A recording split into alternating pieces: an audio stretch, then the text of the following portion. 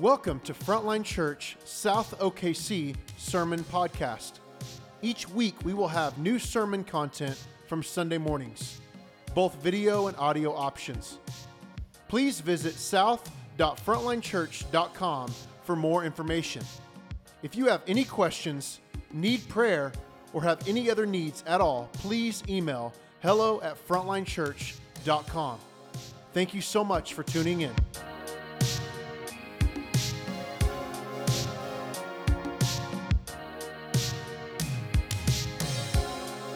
1 Corinthians 12:12-27. For just as the body is one and has many members, and all the members of the body, though many, are one body, so it is with Christ. For in one Spirit we were all baptized into one body, Jews or Greeks, slaves or free, and we all were made to drink of one Spirit. For the body does not consist of one member, but of many. If the foot should say, because I am not a hand, I do not belong to the body, that would not make it any less part of the body. And if the ear should say, because I am not an eye, I do not belong to the body, that would not make it any less a part of the body. If the whole body were an eye, where would be the sense of hearing? If the whole body were an ear, where would be the sense of smell? But as it is, God arranged the members in the body, each one of them as he chose. If all were a single member, where would the body be? As it is, there are many parts, yet one body. The eye cannot say to the hand, I have no need of you, nor again the head to the feet, I have no need of you. On the contrary, the parts of the body that seem to be weaker are indispensable. And on those parts of the body that we think less honorable, we bestow the greater honor, and our unpresentable parts are treated with greater modesty, which our more presentable parts do not require. But God has so composed the body, giving greater honor to the part that lacked it, that there may be no division in the body, but the members may have the same care for one another. If one member suffers, all suffer together. If one member is honored, all rejoice together. Now you are the body of Christ and individually members of it. This is the word of God to us. Thanks be to God. Hey, thanks, Joe. Hey, good morning. You guys grab a seat. If we haven't met yet, my name is Andrew. I get to serve as one of our pastors, and I want to thank you for swimming into church today. It was great to have you. Man, here's the thing. There's a lot of family business going on. You just heard about Will Gaines becoming a pastor on Thursday. One other thing I want to let you know of is next Sunday, one of our other pastors, Pastor Aaron Addison, is going to be returning back from his sabbatical. A sabbatical is something that you can clap for Aaron. He's a great guy. And some of you have not even met Aaron, and that's awesome too, but he actually is a pastor in our church. And Aaron has been on a sabbatical. For us, sabbatical is not something you do if you get in trouble or if you've got secret sin in your life or if you're burned out. Sabbatical is something that every 7 years of ministry at Frontline as a pastor, we gift that to our pastors to teach them what it is to just be a Christian first, and then be a husband, and then be a dad, and then be someone who serves the church. So that way you can remember priorities and have time to rest and play and experience the love and affection of God in new ways. So he's coming back. Give him a huge hug. He loves hugs. He's a very physical person. I'm just kidding. He doesn't. He hates hugs. So you should definitely give him a hug. Okay. And we're talking about something today that I think is significant. But if you're here and you're like, I don't know what I feel about the church, I think this will be helpful for you too. I actually think this might be most helpful for you. So with that in mind, I want to take a second. I want to pray for us. And if you have your Bibles while I'm praying, you can go over to 1 Corinthians chapter 12. Father, thank you for today. And we pray as we enter into this conversation about what it is to be a part of your church. I just want to pause and say, I know there's nothing that I could say to do this justice. But it is amazing to me that you took people like us and brought us into your church.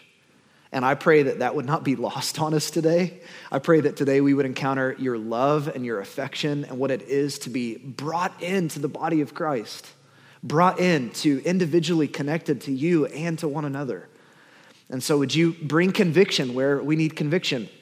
Bring a sense of joy where we need that, God, where we need to be reminded and rehearse again the story. We pray that you would do that through the power of your Spirit. Pray these things in your name. Amen. So we're talking about covenant membership today, and we're talking about why membership in the local church is the most significant thing about you. And that statement right there, let's just pause and sit in that for a minute.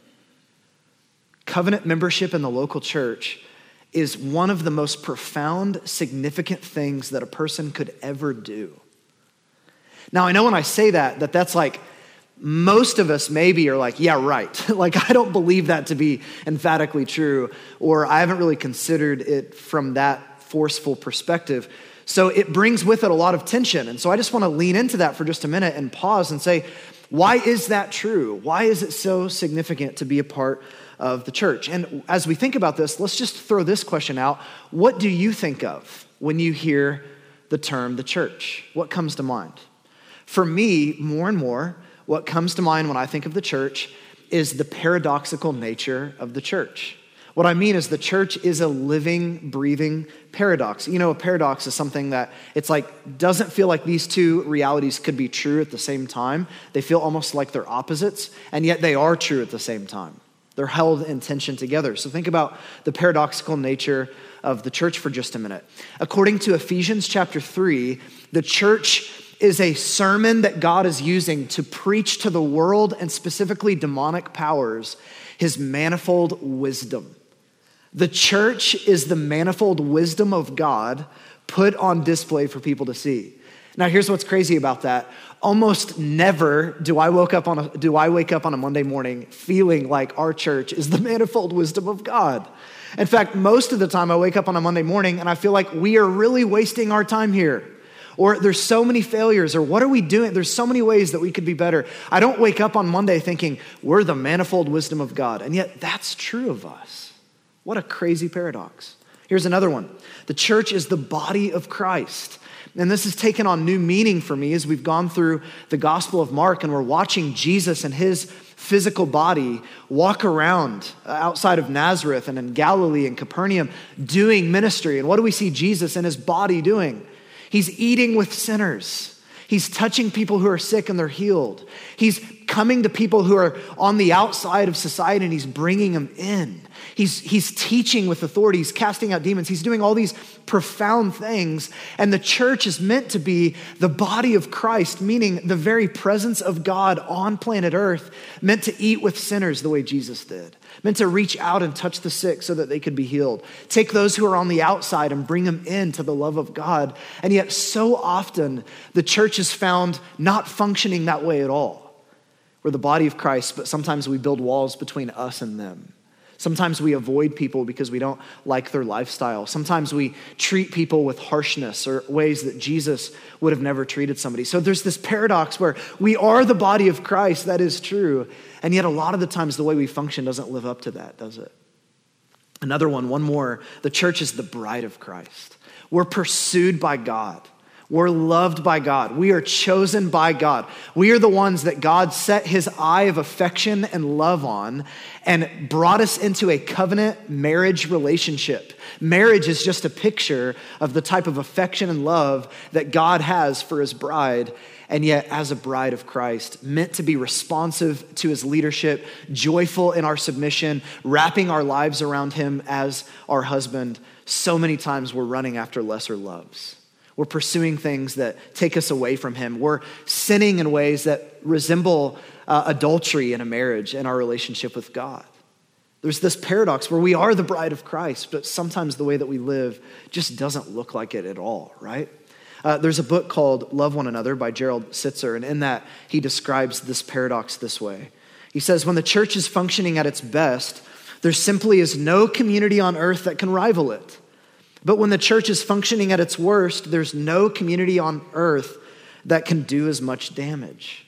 History itself proves the point. The church has served untold millions, as is evidenced by the number of churches, hospitals, orphanages, schools, and relief agencies that Christians have founded and operated. In fact, it's crazy to think about. If you remove the church from the city, there really would be a dramatic effect felt, even if often people don't realize it. He goes on, he says, but the church has brutalized untold millions, as the medieval Inquisition and the religious wars of the 17th century also demonstrate. So how do we respond to this paradox where it's like the church is the best thing when we're functioning at our best, and the church is one of the worst things when we're functioning at our worst? How do we respond? Well, there's a lot of temptations for ways of responding to this paradox. Let me just give you 3 of them that I see playing out again and again and again. The first one is cynical withdrawal.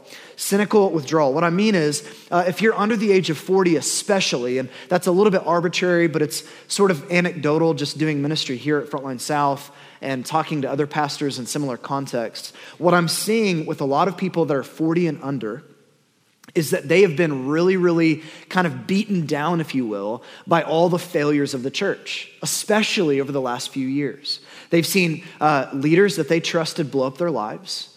They've seen the church that they thought cared about morality get in bed with a certain political system that really doesn't care about morality at all. They've seen the church compromise left and right and resemble the world in such a way that's really distracting and confusing. They've seen the church mistreat women and leadership that are godly and amazing, and they've pushed them out, and they've been harsh and cruel. And so what's happening with a lot of people that are seeing the failures of the church and their 40 and under age group is they're just kind of throwing up their hands saying, I don't even know what the church is anymore. Like, I thought I knew what the church was, and I'm really not sure that it is what I thought it was.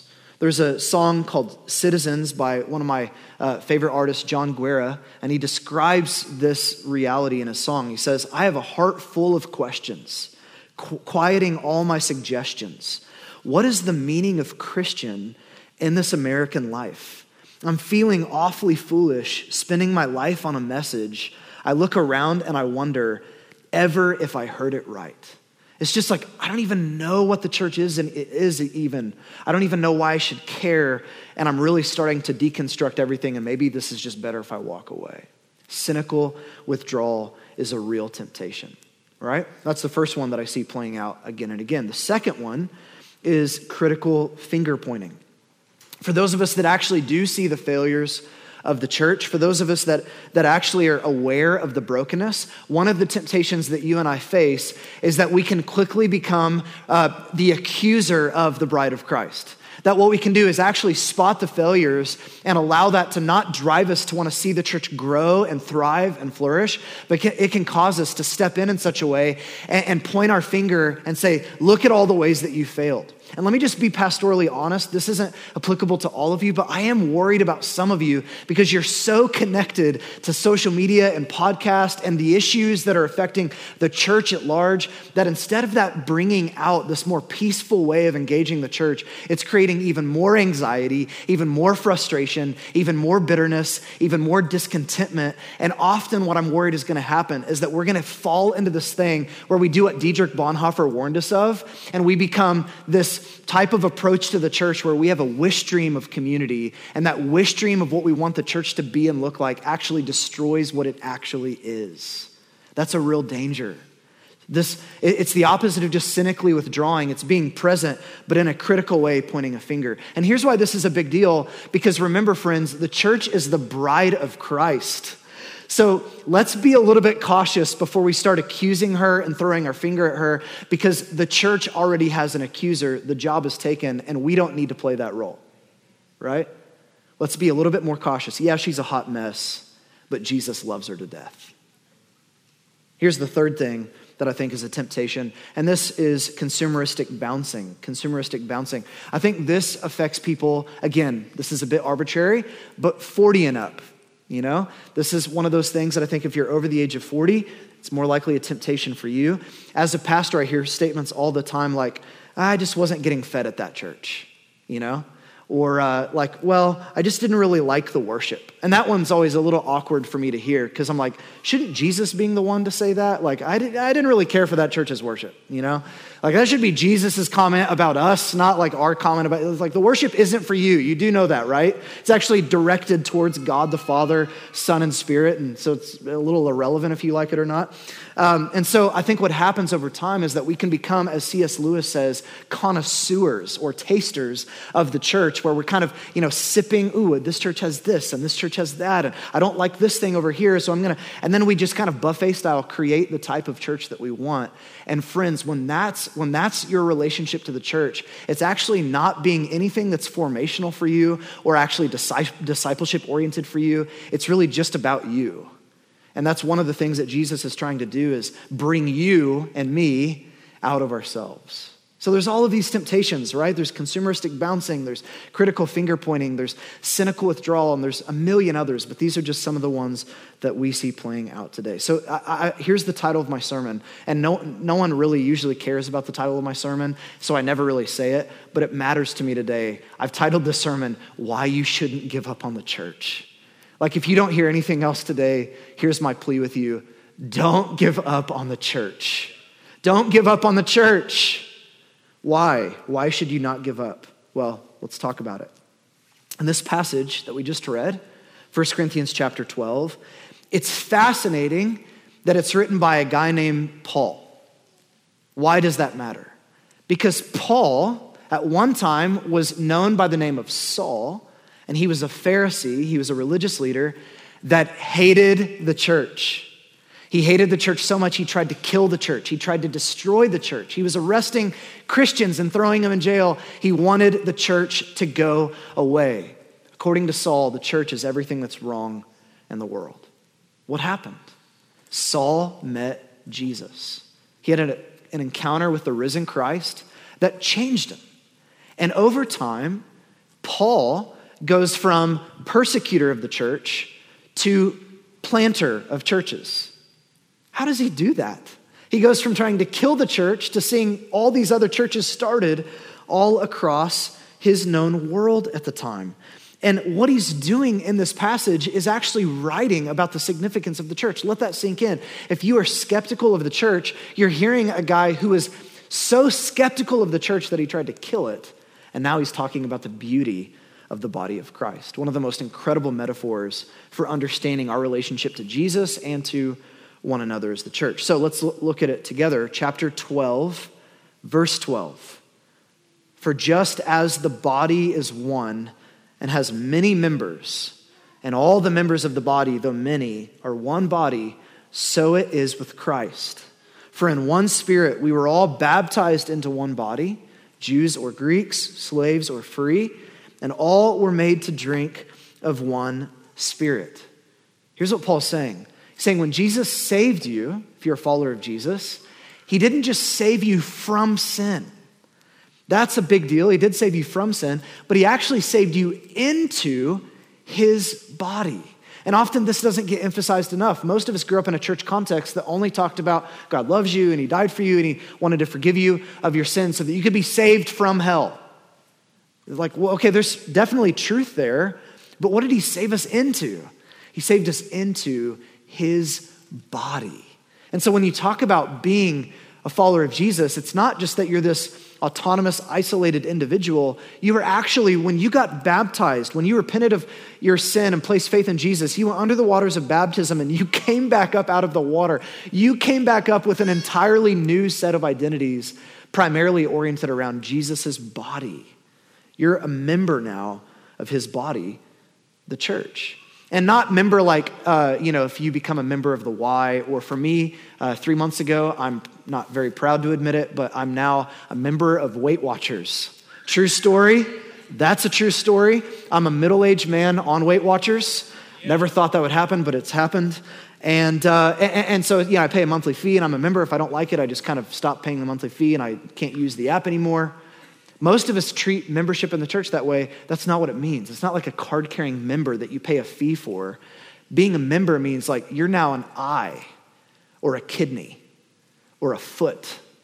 Like you're so brought in that you are a part of the body. You're a member of this body. Does that make sense? Okay, so in light of that, 3 things that I want to unpack real briefly with you. Here's the first one. Church membership as counterculture. Church membership as counterculture. One of the reasons why it's hard for us to talk about membership in the local church is because this goes against everything that we value as a society. Everything that we value as a culture says, just do you. And if anything restricts you, if anything holds you down, if anybody ever tells you no of really expressing your truest self, then that is dangerous. That's psychologically harmful, and you should get out of that relationship, right? So we're actually swimming in a society and in a culture where your truest identity is the one that you craft and that you form, the one that's inside, usually based on, your truest self that you need to express to the world. And that can't be changed or restricted or, brought underneath any other identity. And here's what's so fascinating. Actually, this is the most countercultural way of describing our connectedness to one another and to Jesus is as the body of Christ. Listen to how the Apostle Paul describes how you and I have been brought in. It's gonna absolutely crash and clash with our culture. Verse 21, the eye cannot say to the hand, I have no need of you, nor again the head to the feet, I have no need of you. Just imagine, it's hilarious almost to imagine, right? Your eye like, hey hand, forget you. I don't need you anymore. Like we know that that's not the way the body works. Verse 22, on the contrary, the parts of the body that seem to be weaker are indispensable. Have you ever broken your pinky finger? It ruins your life. For whatever reason, you're like, I can't function. I can't do anything. I've never cared one day about my pinky, but I broke it. And now I realize how significant it is. And on those parts of the body, verse 23, that we think less honorable, we bestow the greater honor. And on our unpresentable parts are treated with greater modesty, which our presentable parts do not require. But God has so composed the body, giving greater honor to the parts that lacked it, that there may be no division in the body, but that the members may have the same care for one another. Verse 26, listen to this. If one member suffers, all suffer together. And if one member is honored, all rejoice together. Now you are the body of Christ and individually members of it. Do you see how connected we are? That now when you are having a hard time, we are this connected that now I'm having a hard time. When one of us rejoices, we're all rejoicing. When one of us has a burden, it's as if it's all of our burdens. This is a big deal. We're no longer autonomous, disconnected individuals. Now we're dependent upon one another. We're no longer just free to live however we want. We're accountable to God and we are accountable to one another. We actually cannot experience true flourishing on our own. Now we actually need connectedness to Jesus and to one another to experience real flourishing. Now this is diametrically opposed to how a lot of us envision the church. A lot of us kind of treat it like this, here's us, and then we have our hobbies that we go and do. And then we have our jobs that we go and do. And then we have our interests that we have, and then we have our sports teams, and then we're at the middle of it, right? But actually what Jesus wants to do is change this up with this metaphor, and he wants to say, here at the center is the body of Christ. You're a part of that now. And it's as the body of Christ that you then go and do your job. It's as the body of Christ that you then go and you have your interests. It's as the body of Christ that you then go and do your hobbies and your sports teams and all but your truest identity here is actually body of Christ. Does that make sense? One is self is at the center. One is body of Christ is at the center. And that reorients your whole identity around Jesus and his church. That's a big deal. That is completely countercultural. And friends, our world desperately needs to see Christians that don't have self at the center, but have Jesus and his body at the center. That would be a game changer. Don't give up on the church because it's countercultural. Here's the second thing. Church membership is transformational. I recently read a Barna research poll that was basically saying there's a lot of people that claim to be followers of Jesus and yet attend church rarely or only occasionally. And when polled on why is it that you claim to be a Christian but you only rarely or occasionally attend the church? Their answer was, well, we practice our faith or worship in other ways. We practice our faith in other ways or we worship on our own. And so implicitly what's being said in that is I actually can have a thriving, flourishing relationship to Jesus, and I don't really need connection to the body of Christ for that. I can actually just have a relationship with Jesus that's marked by me and my family or me and myself or me and a buddy, and that's significant enough that I don't need this thing called the church. But the problem is that the body of Christ metaphor, we just know if you think of it of a physical body, it doesn't work that way. A couple weeks ago, I was at a retreat with some of our pastors to do some prayer and planning for the new season that we're going to be stepping into and some of the ways that we're wanting to see spiritual formation happen in our church. We were eating dinner one night, and JJ Side, one of our pastors, he had a potato peeler, and it was like the sharpest potato peeler I've ever seen, and he was using it to like slice an orange, and he just goes, whoosh, and he comes in the room, and it's like squirting blood, and I'm like, what are you doing? And he's like laughing to himself. He's like seriously the craziest, toughest guy I know, and he's like kind of chuckling. It's like squirting blood. And we look down, and there's like a large piece of his finger and his fingernail on the ground. I actually have a picture of it right here. I'm just kidding. I actually do have a picture of it. I'm just not going to show you because I was like, I have got to capture this moment. This is unbelievable. And here's why I bring that up. Because like his little finger that's on the ground, he's fine, by the way. It's just a finger. He'll be fine. Here's the thing. It's not going to grow back or thrive or be healthy. Like it's now just a dead piece of skin. Why? Some of you are so grossed out. I'm sorry. Why? Because it's been amputated from the body. Friends, that makes sense on every physical level. It is the same with the body of Christ. We're so connected that when you slice one of us off, we're not going to thrive or flourish. You're just going to lay there on the floor, right? Ephesians 4:15 says this, rather, speaking the truth in love, we are to grow up in every way into him who is the head, and to Christ, from whom the whole body, joined and held together by every joint with which it is equipped, when each part is working properly, makes the body grow so that it builds itself up in love. It's actually impossible, hear me, it's impossible to experience real thriving, real flourishing, real spiritual formation and discipleship apart from relationship to Jesus and his church. It's impossible. It cannot be done. Amen. Let me give you 2 reasons why. Here's the first one. We always think that we're better than we really are, especially me. Think we're better than we really are. Have you ever seen the photos of like what I think I look like versus what I actually look like? You know the memes, right? Story of my life. I think we kind of walk around that way as Christians. We're like, yeah, I'm generally mature. I'm generally godly. I'm generally a good person. You know, we kind of have this like self-image that's like, we're probably doing great. The reality is like when you get into community with real people and they hurt you, or they say something that's like accidentally offensive and you have to deal with it, or they aren't there for you in your hour of need the way that you needed them to be, then the real you comes out. And you don't really know who you are until you're connected to one another in a covenant relationship where Jesus stands between you and the other person and you are forced to relate to them the way that Jesus has related to you. Don't give up on the church. Here's the second reason why.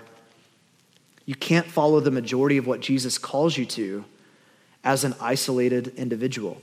Let me just show you, there's actually some commands in Scripture that all of us as followers of Jesus have to do. Let me show you a list of them. Be at peace with each other. Wash one another's feet. By the way, that you don't have to physically do that. That's another sermon for another time. But like you have to do the heart of that, not the physical thing. If you try to wash my feet, that's just so weird. Just serve people is what it's saying, right? Love one another. Love one another, love one another, love one another, love one another. Must be a big deal. Be devoted to one another in brotherly love. Honor one another above yourselves. Live in harmony with one another. Next slide. Love one another. Stop passing judgment on one another. Could we pause there for just a minute? Oh my gosh. Stop passing judgment on one another. Accept one another. Then, just as Christ accepted you, instruct one another. Greet one another with a holy kiss. See feet washing. Still, you have to do the heart of it, but it's not quite. Let's not try to kiss each other. When you come together to eat, wait for each other. Have equal concern for each other. Greet one another with a holy kiss. Greet one another with a holy kiss. Serve one another in love. Next slide. Next slide. Next slide. Next slide.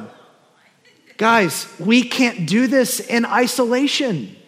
How do you expect to carry out one another's commands if you're just you, right? Or your spouse and your kids, or your, like, it's bigger than that. You are brought into the bride of Christ, the body of Christ, the temple of God, meant to put on display the very presence of God to the world. And there's something happening where we're commanded to do these things together that you can't do in isolation. Don't give up on the church. Here's the third and last thing. Church membership as covenant. Now that's a word that we don't really throw out as a culture very often. And so I need to just take a quick second before we close and define it. Covenant is such a big deal. It's more in line with what you do when you get married, where you're saying for better or for worse, richer or poor, in sickness or in health, till death do us part. Now, I'm not saying by that like if you become a member of Frontline South, it's like till death do us part, right? I'm not saying that at all. There are seasons where it's like, there's a good reason to leave this church and go to another church, and we want to bless you. And actually, if this isn't a good church for you, we want to help you find another church, because there's a lot of great churches out there, and we just hopefully are one of those churches that are trying to follow Jesus and do what he told us to do. So if this isn't a good fit, tell us, and we'll help you get connected to a really good church. But if you're going to be a member of our church, you need to think of it in terms of covenant. I've said this before, so if you've been around for a long time, then you know this is a story that I love. I love this story so much that I got the tattoo of it, a tattoo of this scene on my arm, and it's the story of the Odyssey. The Odyssey has this moment in the story where Odysseus is sailing past these sirens. Do you know the story from high school? Have you ever read the Odyssey? He's sailing past the sirens, and the sirens are these basically, they sing beautiful, beautiful music, and it draws in the sailors. And as the sailors leave their ship and swim over to the sirens, as soon as they get there, the sirens bash them against the rocks and then devour the sailors. They don't know it, but actually the sirens are sitting on the bones of sailors, singing this beautiful music. And so Odysseus was warned about the sirens on his journey home. And so what he decides to do is he decides to plug his men's ears with wax, so that as they're sailing past, his men can't hear the song. And he asks his men to tie him to the mast because he still wants to hear the song. And I love this. It's like he wants to hear them sing, but he doesn't want to get devoured. So there's this internal tension that he has within himself. So they tie him to the mast, and he says, if I try to struggle, if I try to get free, tie me tighter, tie me tighter. And so what happens is they start to sail past, and he hears them, and he's struggling. He's trying to break free. He wants to swim over, and they tie him tighter to the mast, and they tie him tighter to the mast. Friends, that is a beautiful metaphor of what it is to be a disciple of Jesus in a world like ours. That we're trying to make our journey home to God. And actually, there's all these songs that are singing out there that are inviting us to lesser loves and different ways of living and a different sex ethic and a different way of relating to money and a different way of relating to possessions and a different way of relating to marriage and gender and sexuality and all this stuff. There's siren songs calling out. And if I'm honest with myself, there's so much inside of me that wants to go to it, that is drawn in by that. And covenant membership is where, by God's grace, he's tying us to Jesus and to the mast of the church tighter and tighter and tighter to where I can't just go blow up my life if I wanted to. He actually cares about us enough to keep us anchored to himself and to one another. That's what covenant membership is. It's where you look at your pastors and you say, you're my pastors. There's a lot of other preachers and pastors out there. There's a lot of podcasts. There's a lot of books. But you're my pastors. And I'm going to do what Hebrews 13:17 says. I'm going to obey you, and I'm going to submit to your leadership, right? I'm actually going to trust you as my pastors to pastor me, to look me in my eyes and to tell me no when I need it and to help me and to be there for me and to care for my family. And it's where your pastors are looking at you and saying, you're our people.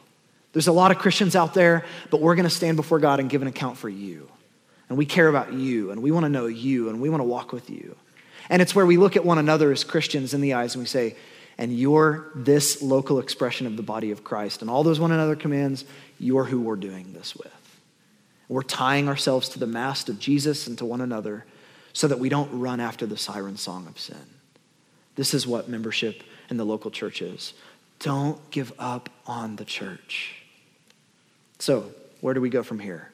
Well, listen, if you're a follower of Jesus, don't just fill out the form that we emailed you with that link and update your information so that you can just have your name as some cog in a database. Use this as a moment to renew your covenant to Jesus and his church. When you're filling out the information, I tried to do this the other day when I filled out my own information and renewed my own covenant membership to the church, which is kind of important for your pastors to be members of the church, right? I tried to prayerfully do it where I was like, Jesus, I want to love these people. I want to love this place. I want to be covenanted here. I want my life to be given away here for these people, right? Do this as you do it prayerfully, not just to like get your information sent in. Because as we're receiving these, we're not just receiving it as data to throw away in some filing cabinet. We're receiving this as pastors and leaders to know who are the people that we are accountable for. So do this with that heart. See church membership as a spiritual practice that can form you into a mature follower of Jesus. Mark Sayers says this, in an age that encourages maximum autonomy and the transgressing of limitations, perhaps we need to see the institution of church as a spiritual discipline. We get the idea that making the choice to wake up early and read our Bibles or to commit to regularly giving away our money to a charity or to fast may not always be pleasurable, but in the discipline of these things that we become more Christ-like. Yet we expect church to always be pleasurable, enriching, exciting. Maybe the limitations of church, the discipline of regular attendance, the commitment it requires also teach us to be Christ-like. Maybe we need to reimagine church in our minds as a spiritual discipline, which teaches us the value of delayed gratification, of personally investing in change, of becoming more like Jesus. Don't give up on the church. If you're not a follower of Jesus, I found that most people who are wrestling with Christianity actually need to wrestle with it within community. And I think that one of the things that we want to invite you into is to really don't feel like you have to keep your doubts and your skepticism or your unbelief internal. You can bring it out on the table because at one point we were all doubters. I still doubt. I still struggle. I still have areas of unbelief in my heart. There's still things that are really hard for me to swallow as a Christian, even as a pastor. There's still things in Scripture that I wrestle with. So like if you wrestle, welcome. This is a place where doubters and skeptics and people that don't have all their answers, just pull it out of your heart and let us process it with you. Because we've moved from doubt to faith, even though we still struggle. Maybe we can help you move from doubt to faith too. You're invited. We love you. I want to invite you to stand if with me, if you would.